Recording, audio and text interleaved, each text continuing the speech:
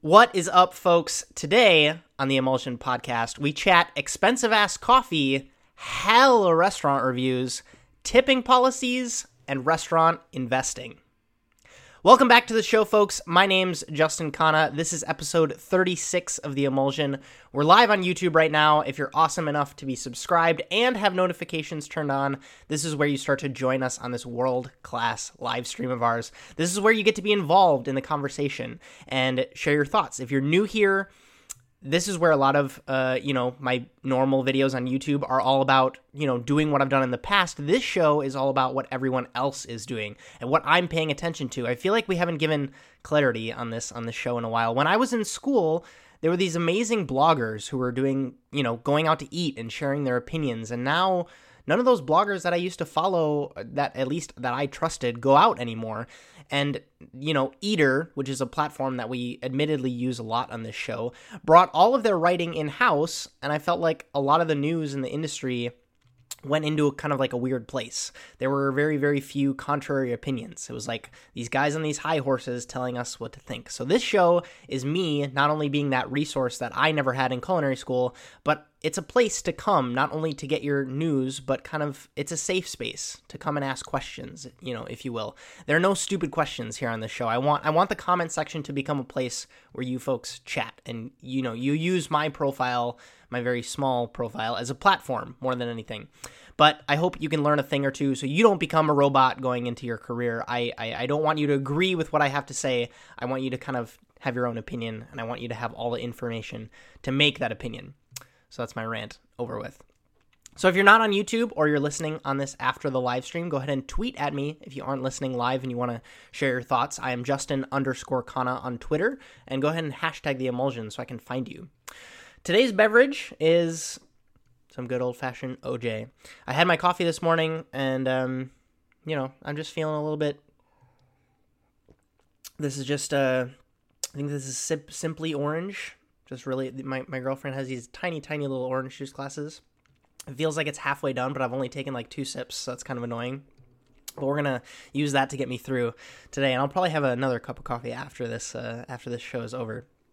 So let's get right into this week's stories. The first little quickie story is out of a restaurant we covered a lot over the past few weeks. 11 Madison Park. You probably saw the headlines rotating around the internet, not just from, again, this is one of those stories that wasn't just from our little foodie restaurant circle.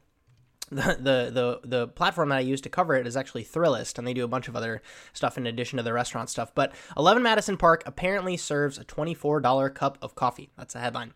So there's a lot more to it, and I wanted to dive a little bit deeper into it on this show. I have another rant coming on. It's not, I'm not perfect, right? I'm just a one-man show, and I don't claim to be perfect in any capacity. But the emulsion for me is kind of like a side hustle, right? It's something that I want to do for you folks. I don't make any money on this show. I do it because I genuinely enjoy it. I like getting on this show and talking and interacting with you folks. But when this one person can literally be the better researched person in this whole entire equation when it comes to researching stories, and I compare myself to like food and wine, that's a little bit frustrating. Wall Street Journal is the people who put this article up, and they put a subscription wall up. So you can't read the whole article unless you sign up for this whole thing. And Food and Wine literally wrote a piece on this entire article and didn't say any, like they didn't go past the paywall. They just stayed where they were. And then that's what they used to get clicks on the headline, which then led to them basically ending the article talking about a $25,000 taco. And this is what I went with my rant at the beginning of the show. You folks get such spotty coverage on stories, so I want to make sure that you get as quality news as possible, and that's why I hope you would subscribe and then come back to my show next week. Okay, rant over. So this lovely coffee that 11 Madison Park serves is a Colombian coffee, and it's called Whoosh Whoosh. And why is it so rare? It is a low yield, so it's rare in that sense, but it's also apparently an Ethiopian varietal that got brought to Colombia, and it's now only grown by a few families down there. So 11 Madison Park sources this coffee, brings it into New York, and I mean, it would be great to have that on that as the beverage on the Emulsion podcast, #beverage goals. But so for some more numbers, they were right with the $24 cup of coffee, all these headlines, but you have to buy two. So 11 Madison Park charges $48 for a 2-cup portion at just 10 ounces each. So they have a full-time coffee director on staff. So this was just, smart on their part to offer kind of a premium option. Not only does this hopefully help with this lady's salary, but, the marketing does itself with headlines like this, because it just increases the fact that 11 Madison Park is in the news again. So plus, as a consumer, it's great to know that you can go into a space like 11 Madison Park and then order this and hang out in their amazing new dining room, or at least, in their bar area. I know when I was at Per Se, they had the salon section, which was an option where you could kind of come into the space without ordering the full blown out tasting menu. You can get a drink and have some a la carte stuff. It was also insanely expensive. I think some of the a la carte dishes were like $30 a piece, but you're paying for so much more than the dish in front of you. So Maya, who is the name of the coffee director there, she uses a high-end coffee dripper to make this happen, and apparently the 10-minute brewing process yields a coffee with a, quote, creamy texture that reminds me of dough or yogurt, end quote. So this got the typical reactions from everyone outside of the foodie sphere, from everyone comparing this to the dollar coffees you get at a bodega just down the street. However, one commentary stuck out to me, and this is actually the first time I saw this headline, was through this gentleman, Francisco Migoya, who is the lead chef at Modernist Cuisine, tweeted this story out, commenting on the fact that people are willing to pay for this $24 cup of coffee, but when a loaf of bread costs more than $5, everybody freaks out. So there's literally just as much, or if not more, work that went into that bread, so why not? It should be accepted as such, if that makes sense. I'm in the firm camp that you should be educated, right? Especially in our little kind of corner of the industry. How can you, as a chef, kind of price out a tasting menu if you don't know what it's worth, right? Like we know how much the ingredients cost, but taking a step further than that, how can you, I'm sure that there's an aspect of sitting there and getting educated about coffee and watching her spend 10 minutes on your $48 order of coffee goes into that price tag, right? How can, going out to eat, to me, is just as valuable as your kitchen experience, right? You should get the truffle option, right? Even if you can afford it, don't go into debt, taking my advice right now, but start your meal with champagne. Right? The next meal, start it with Cremant d'Alsace, right? And then the next meal after that, start it with like a weird, funky, sparkling Jura wine, right? It's how you learn and develop your own palate. I've had insanely good coffee, but not for $24, but just to kind of sit for an afternoon and get access to 11 Madison Park, you can have the staff come over and talk to you. I'd pay $24 for that.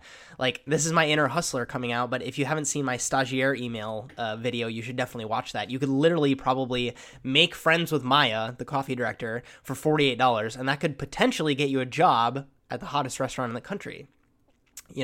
Regardless, or you could say, yep, I'm using Whoosh Whoosh coffee exclusively for the rest of my life, if you have this experience, or be like, no, this coffee sucks because XYZ, but you should just be educated. You'll never ever hear me talk or hype up or talk shit on stuff on this show unless I've tried it for specifically that reason. I've been, stupidly impressed at things that I thought were just kind of average, and I've been really disappointed in things that I thought were, next level stuff. So that's just my opinion. That's where I'm at on this story. Quality is subjective, so remember that. Next up, transitioning into a little bit of a businessy story. There's actually a lot of businessy stories that we're going to cover on the show today. This should be called the business episode. But Carla Hall, who got her fame on Top Chef and is also a host on an American TV show called The Chew, proved that TV fame doesn't always translate into butts in seats in restaurants. So her Brooklyn-based Southern Kitchen restaurant shut down after just a year of being open, and Eater did an article all about the 6 things that she's not going to do to make her next restaurant opening a success. Basically, the things that she learned from her first restaurant failure. And I really, really didn't think I was going to enjoy this article, but diving deep into it, there's a ton of takeaways that I want to kind of share with you guys. So, thing 1, is something we've already talked about. Fame doesn't guarantee success. 20 million people watch The Chew, but she literally couldn't plug the restaurant on that show. So what was interesting to me from this point was that ABC also limited her social media presence. She could literally not shout out her restaurant on her own social media, which is crazy to me, right? So the other point that they made relating to the fame, which I had no idea about, was that she did a Kickstarter for this restaurant. So she was asking for $250,000, and the campaign got a ton of flack from the internet. People saying that, she should just take out a loan just like the rest of us, and that she was taking advantage of her fan base to try to get them to pay her money that she was already making, so that if you're making millions of dollars doing TV, how come you don't have $250,000 to fork over for your own restaurant? Which is a little bit crazy. If a network, it was weird. It was weird. So if she credits that decision as one of the reasons that funding the restaurant was such a flop for her. So to this point, I can't help think that there was just, poor decisions on Carla's part. It's frustrating to see it. Why in the world in 2017 would you ever sign an agreement that limits you to what you can say on social media? It is literally the platform that runs so many of our lives, and it has such power. And the second that you give away that control, you pigeonhole yourself. And that was frustrating. That's frustrating to see from someone who has, I would argue, so much experience in the entire sphere of being on TV. Even if it's for short-term financial or exposure gains, it's going to bite you back hard if your ambitions map to having a restaurant and you can't promote that restaurant. It's crazy to me. So I don't know, if a network approached me and asked me to sponsor the Emulsion, but they said that I couldn't talk about the dinners that I'd been doing, I'd be like, fuck that. Zero chance I'm doing that. I'm confused, though, because it seems to be only business related, these kind of stifles that they put on these hosts' social media accounts. So if you look at Mario Batali, who's also a host on The Chew, his Twitter, he goes off on politics all the time, using profanity and calling out people on Twitter. So ABC doesn't seem to care about that, which is a little bit confusing for me. The other confusing point is that she did a Kickstarter 2 years before the restaurant opened. Now, that's, of course, not entirely her fault. The restaurants get delayed all the time, but it seems like the entire plan for this whole Kickstarter thing wasn't properly thought through. Apparently, $10, if you donated $10, that got you a ton of swag for supporting the restaurant, which is cookie things and stickers and basically a goodie bag worth of stuff from Carla Hall, just for $10, and that was definitely way too much for that little financial gain for the Kickstarter. You would literally spend all of those $10 through the logistics and the cost of basically giving people that reward. So they came up with no profit on it, which is a little bit weird to see. Number 2 on the list is location, saying that they left Manhattan for Brooklyn because of lower rent prices in Brooklyn, but the space that they chose was a 15-minute walk away from the subway, and that doesn't translate to a lot of foot traffic during the winter, apparently. Another funny point in the article, this is so funny. So it says, quote, thanks to her fame plus good public relations and social media management, Hall had 150,000 Facebook followers by the time her restaurant opened, but that didn't translate into diners flocking to the restaurant. She says, quote, my restaurants were from, my followers were from all over the country, so I was not able to capitalize on those numbers in our location in Brooklyn, end quote. Lols. Good public relations and social media management? Are you kidding? That's literally the worst sentence to preface that statement ever. How about, unfortunately, due to poor public relations and social media management, blah, blah, blah, blah. But yeah, it's fine, because Carla can't also give any shout-outs because she's under contract by ABC. It's so crazy to me. I don't understand it. But I know it's easy for me to sit here in my chair and talk shit on all these things because I'm not doing it, but I'm up on a high horse, but I'm aware that I'm just getting started myself, right? But I want to hammer these points home for you folks because it's stuff, again, this show is what I'm paying attention to. I don't want you to make the same mistakes. I want to cover these stories. I want to talk about these points because I don't want you to have the same thing happen to you. It's easy for Carla Hall to lose a restaurant and then bounce right back because she has a multi-million-dollar contract with a TV gig. But if you put all these practices into place and you blunder and you're like me and you don't have any other source of income, it's really, really hard to bounce back from that. So this show exists so that you hear these stories and then learn from what's happening in the industry. right? 10 years ago, you didn't have to worry about a company telling you what to post on social media. But at the same time, now there's huge upside to getting a good social media manager who knows how to properly target advertisements and understands the market and all of that. I'm currently in the process of hiring someone to do that for Mixed Projects myself, so I'm super keen on covering stuff like this because it's important. I really, really do think it's important. Point 3 that the article makes, remember there's 6, they say there's, quote, no such thing as enough time, quote, end quote. But I'm rewriting it to say, quote, don't spread yourself too thin, end quote. And this is a classic case of the chef not being able to be at the restaurant. So she's got TV and she's got cookbook signings and cooking demos and her own life to deal with. Opening a traditional restaurant requires a ton of commitment, and to undertake a project like that without putting one of the balls you're kind of like juggling down and letting it come to rest is a recipe for disaster.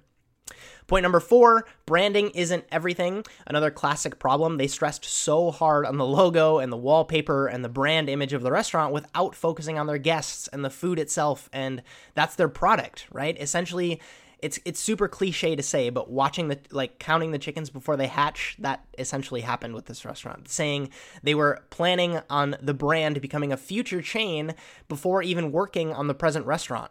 That's crazy, right? But I know how it feels to create a logo before focusing on the product, and I've learned so hard from those mistakes. That's why Mixed Projects doesn't have a logo yet, and that's why I'm 100% fine with that.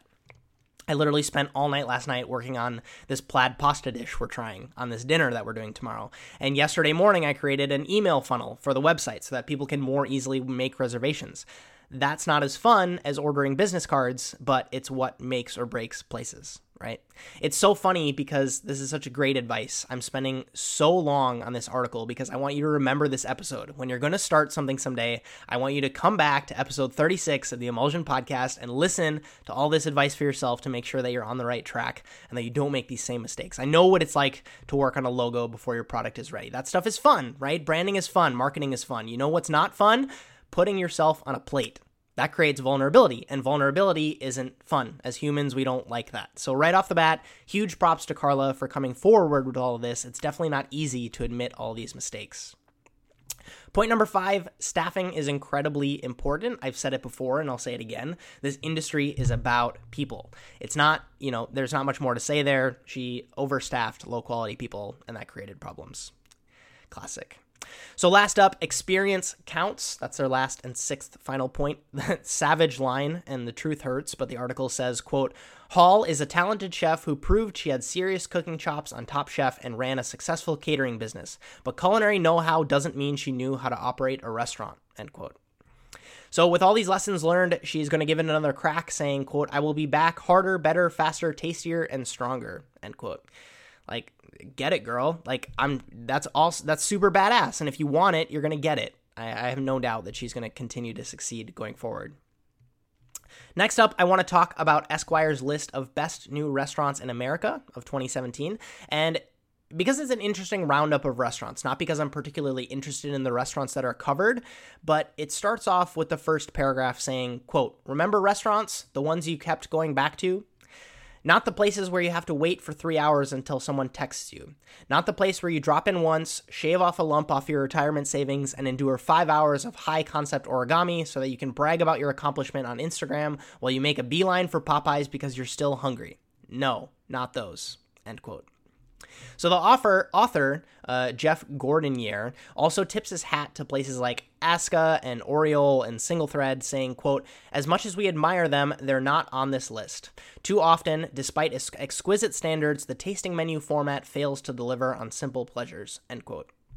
So again, I'm not going to cover any of the restaurants that are listed. If you're interested in that, that is linked in the show notes. So go ahead and read that if you're interested in creeping on the places. But I wanted to cover the article because of this point.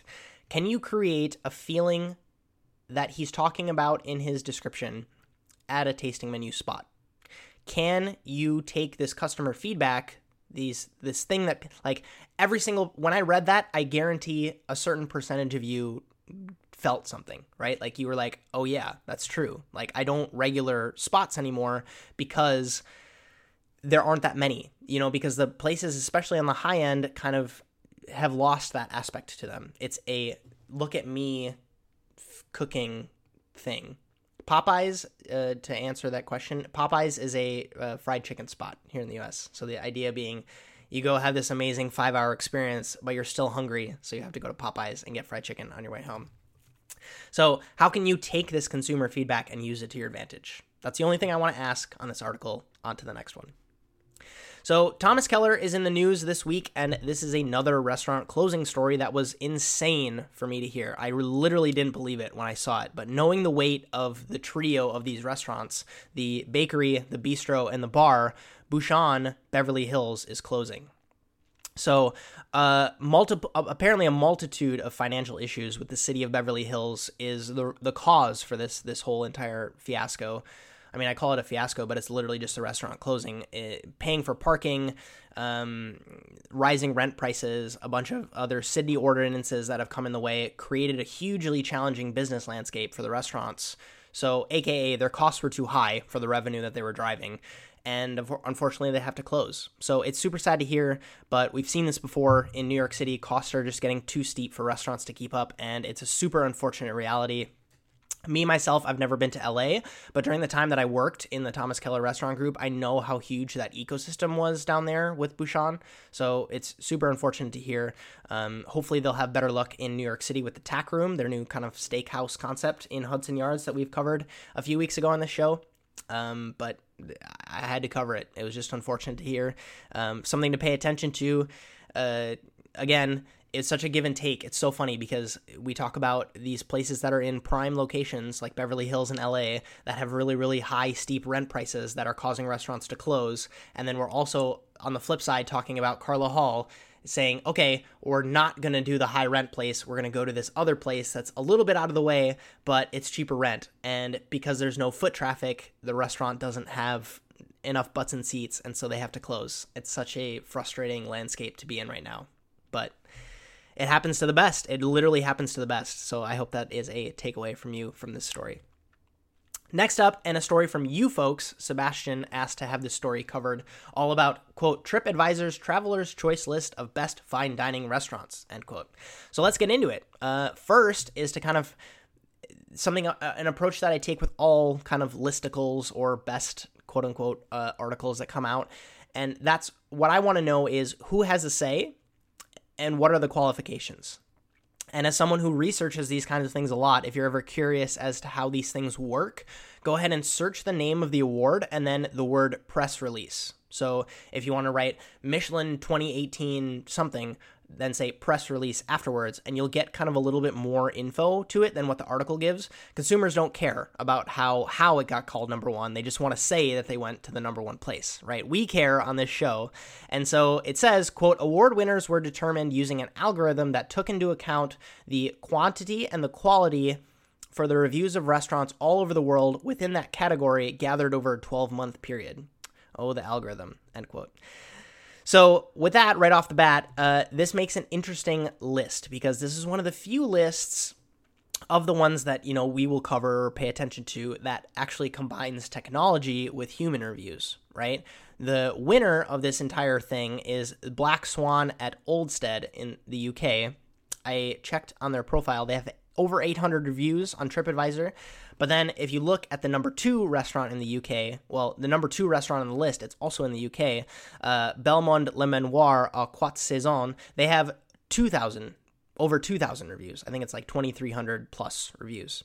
So there's no doubt an aspect of timing that kind of goes into the algorithm because if you're a new restaurant, you'll probably have fewer reviews than the restaurant that's been around for 5 years. So there's no doubt that the algorithm has some sort of the timing aspect that goes into it. But what's similar with all of these lists is that us chefs swoon over them and strive to kind of like get on them. But at its most basic level, it's marketing, right? They are trying to use us, these companies, to market themselves. And we buy into it, and we just fuel this unnecessary dick measuring contest. Fuck, I'm super ranty today.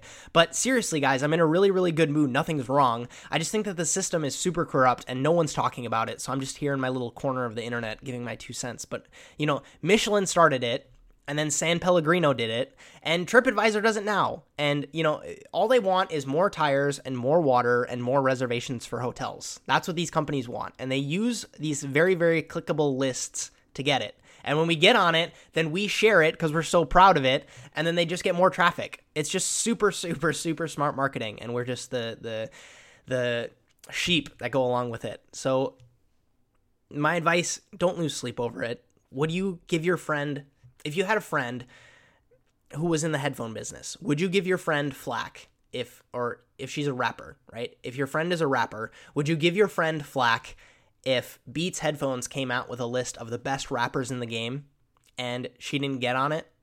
Probably not, right? Because you're just like, yo, they just want to sell more headphones, right? But we get all up in arms about internet travel companies and bottled water companies releasing these lists.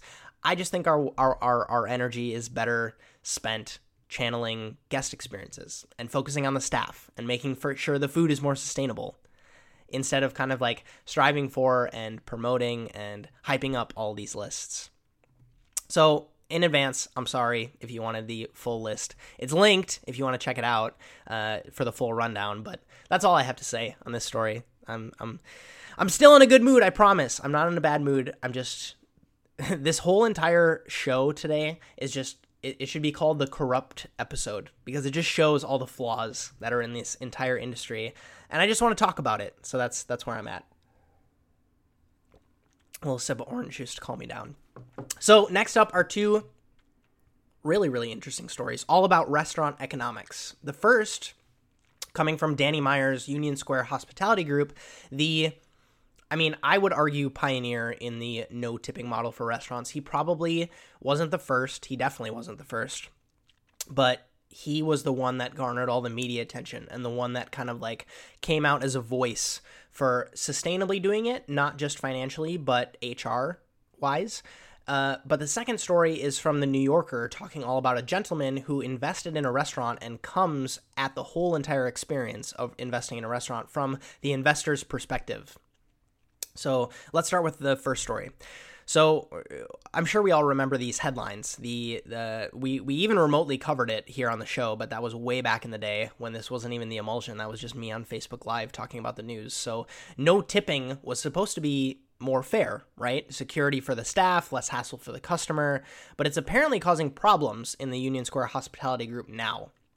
Salaries went from $60,000 a year to $50,000 a year. Morale has gone down because there's less hustle and because business is just down. Business is down in the restaurants. So it's difficult when the revenue sharing model doesn't work as planned, right? The idea being if we create busier restaurants and create revenue sharing systems for the staff, they make more money because the restaurant makes more money.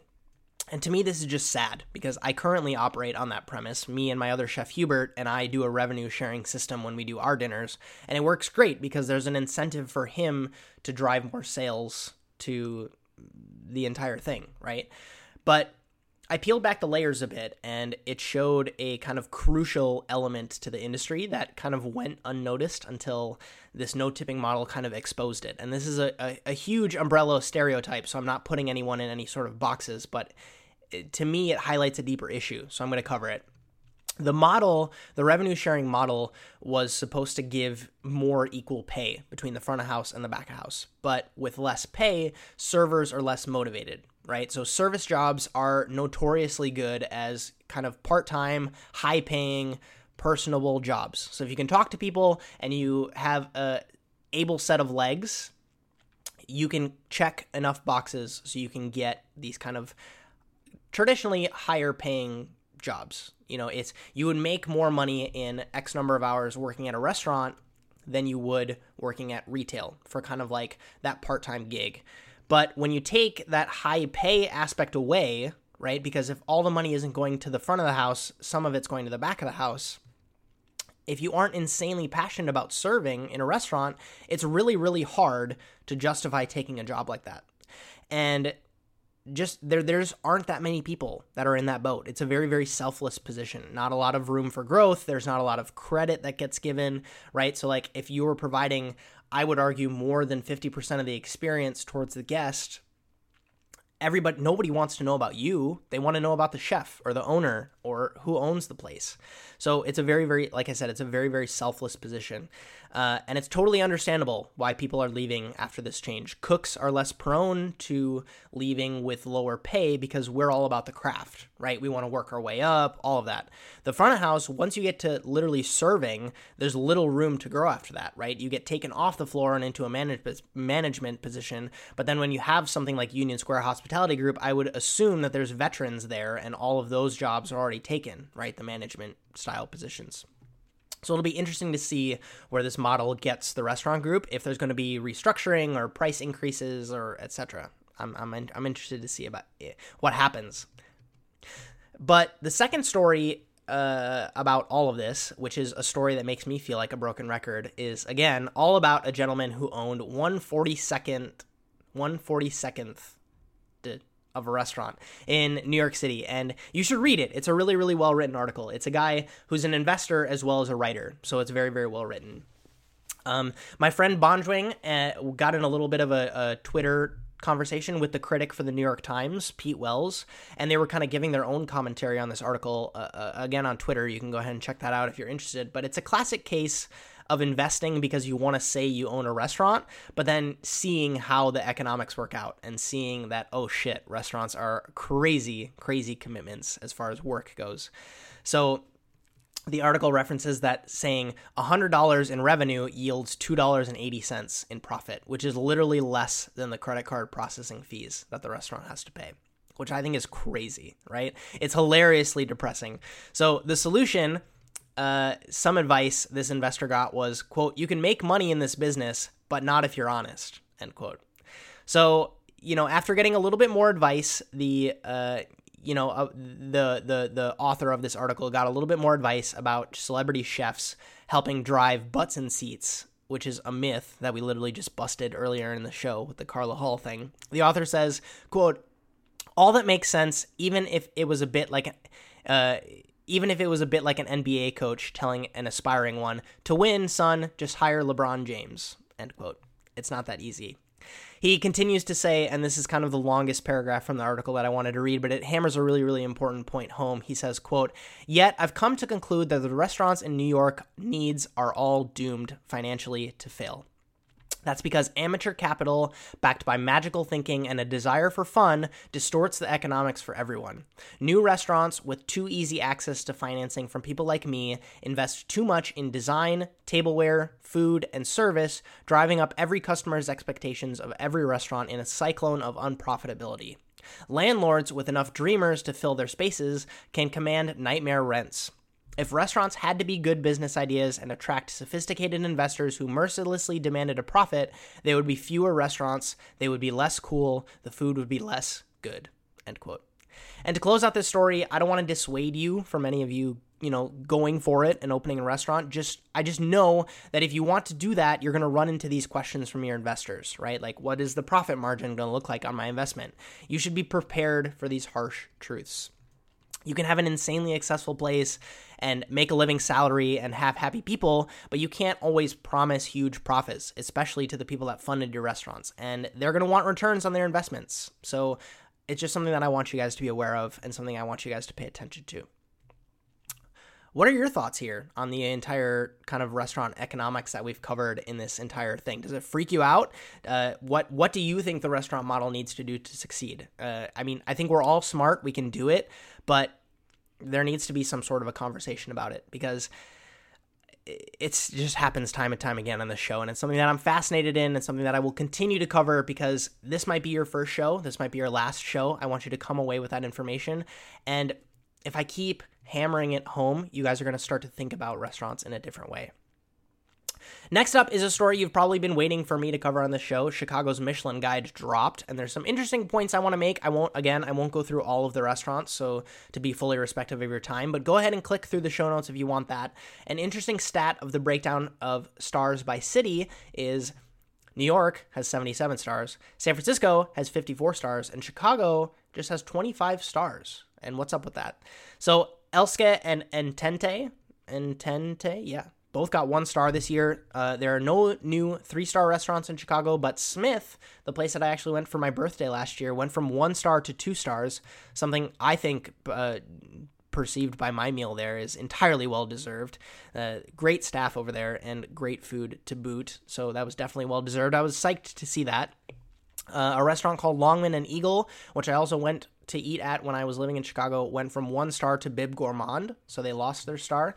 But that's more or less all I have to say about this release. I'm trying to kind of slim down these lists and award segments. If you want to dive deeper into it or see a little bit more, not just because I'd get exhausted from reviewing them in detail, but because there are underlying points that I think are more important that I can bring to you rather than just kind of reading the articles for you. And I hope that's all right with you. So last up, and this week's non-industry story is actually a piece of gear I picked up this week that is in the mail. It's not quite here yet, but I'm insanely excited to come in the mail. Peak Design, the company that makes the backpack that I carry around almost every single day. Here, I'm going to grab it for you. That's this backpack. You've probably seen it in any of my travel gear videos. They came out with one that's all black, and I was crazy stoked for it, so I couldn't say no. I posted the current one that I have here on eBay, and it's already selling for enough so that I don't have to pay that much for my new one. I backed this project on Kickstarter, and it was something that I was insanely excited to get, and I use it every single day, and I'm 100% sure that I'm going to continue to love it even more now that it's coming murdered out in black on black on black, so I'm super pumped for that. If you take photos, or even if you just like organized carrying on your commute, I highly, highly recommend you check out Peak Design. They have a lot of great stuff, plus they're based in San Francisco, so that's kind of, hashtag best coast in the house. With that, this has been episode 36 of The Emulsion. Thank you so much for listening. Just a quick little reminder before you take off. If you want to support this or any of the other content I do for as little as $1 per month, that's like less than a pack of gum, I'd love for you to check out my page on Patreon. There's a ton of awesome stuff happening over there over the next month. We have our first live stream coming up over there where I get to answer all of your guys' questions, which I'm super pumped to do. There's always a ton of amazing access and behind the scenes and gear giveaways and industry advice and cookbook reviews and so much more, again, for just $1 a month. That's literally $12 a year. I'd sincerely appreciate your support, and for everyone listening that's already supporting, I can't thank you guys enough. You guys make it possible. If you can't swing the Patreon right now but still want to support what I do, I'm in the process of building a super badass, exciting, value-dropping email newsletter for you guys. If you want to join in, go ahead and check out my website, justinkana.com, and we'll get you all set up to be on that list. If you have stories you want covered in next week's show, go ahead and shoot them over to me on Twitter and hashtag The Emulsion so I can find you. Subscribe if you aren't already. Definitely leave a thumbs up on this video if you enjoyed it, or consider leaving a review on iTunes if you are listening to just my voice. Regardless of where you are, I really, really appreciate your ears, so thank you so much. My name's Justin Khanna. Have a good one.